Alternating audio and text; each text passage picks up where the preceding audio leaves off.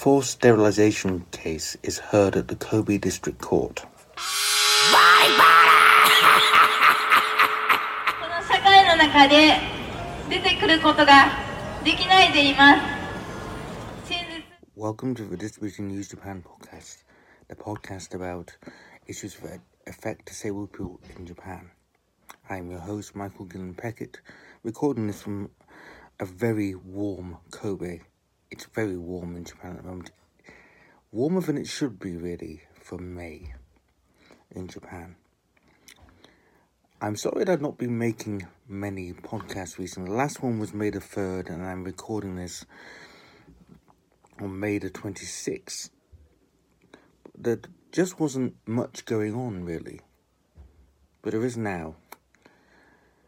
There's been a lot of news about the Paralympics.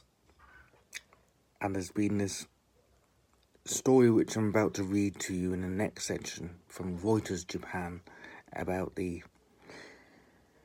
forced sterilization case in Kobe.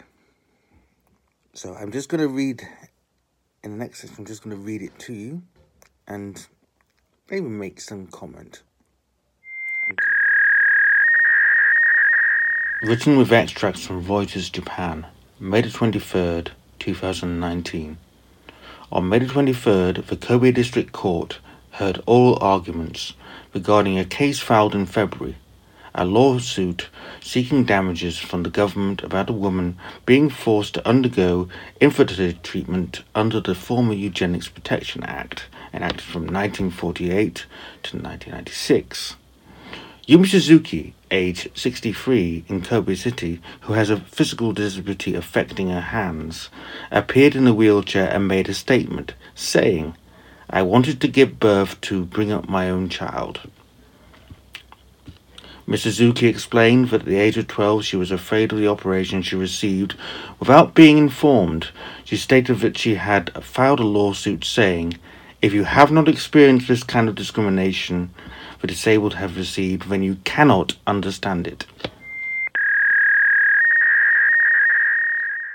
Well, I promised to comment, so here it is. Obviously, I'm a man.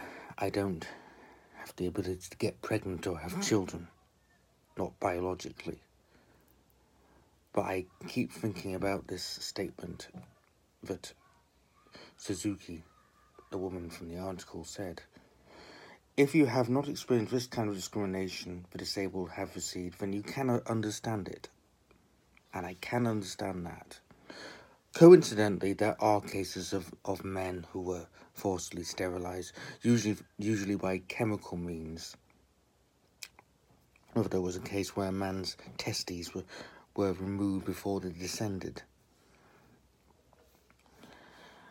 But yeah, I come back to that statement. I'm going to say it again. If you have not experienced this kind of discrimination the disabled have received, then you cannot understand it. And, well, I can't say anything more about that other than I want to highlight it through this podcast. So, thank you for listening. Bye, bye.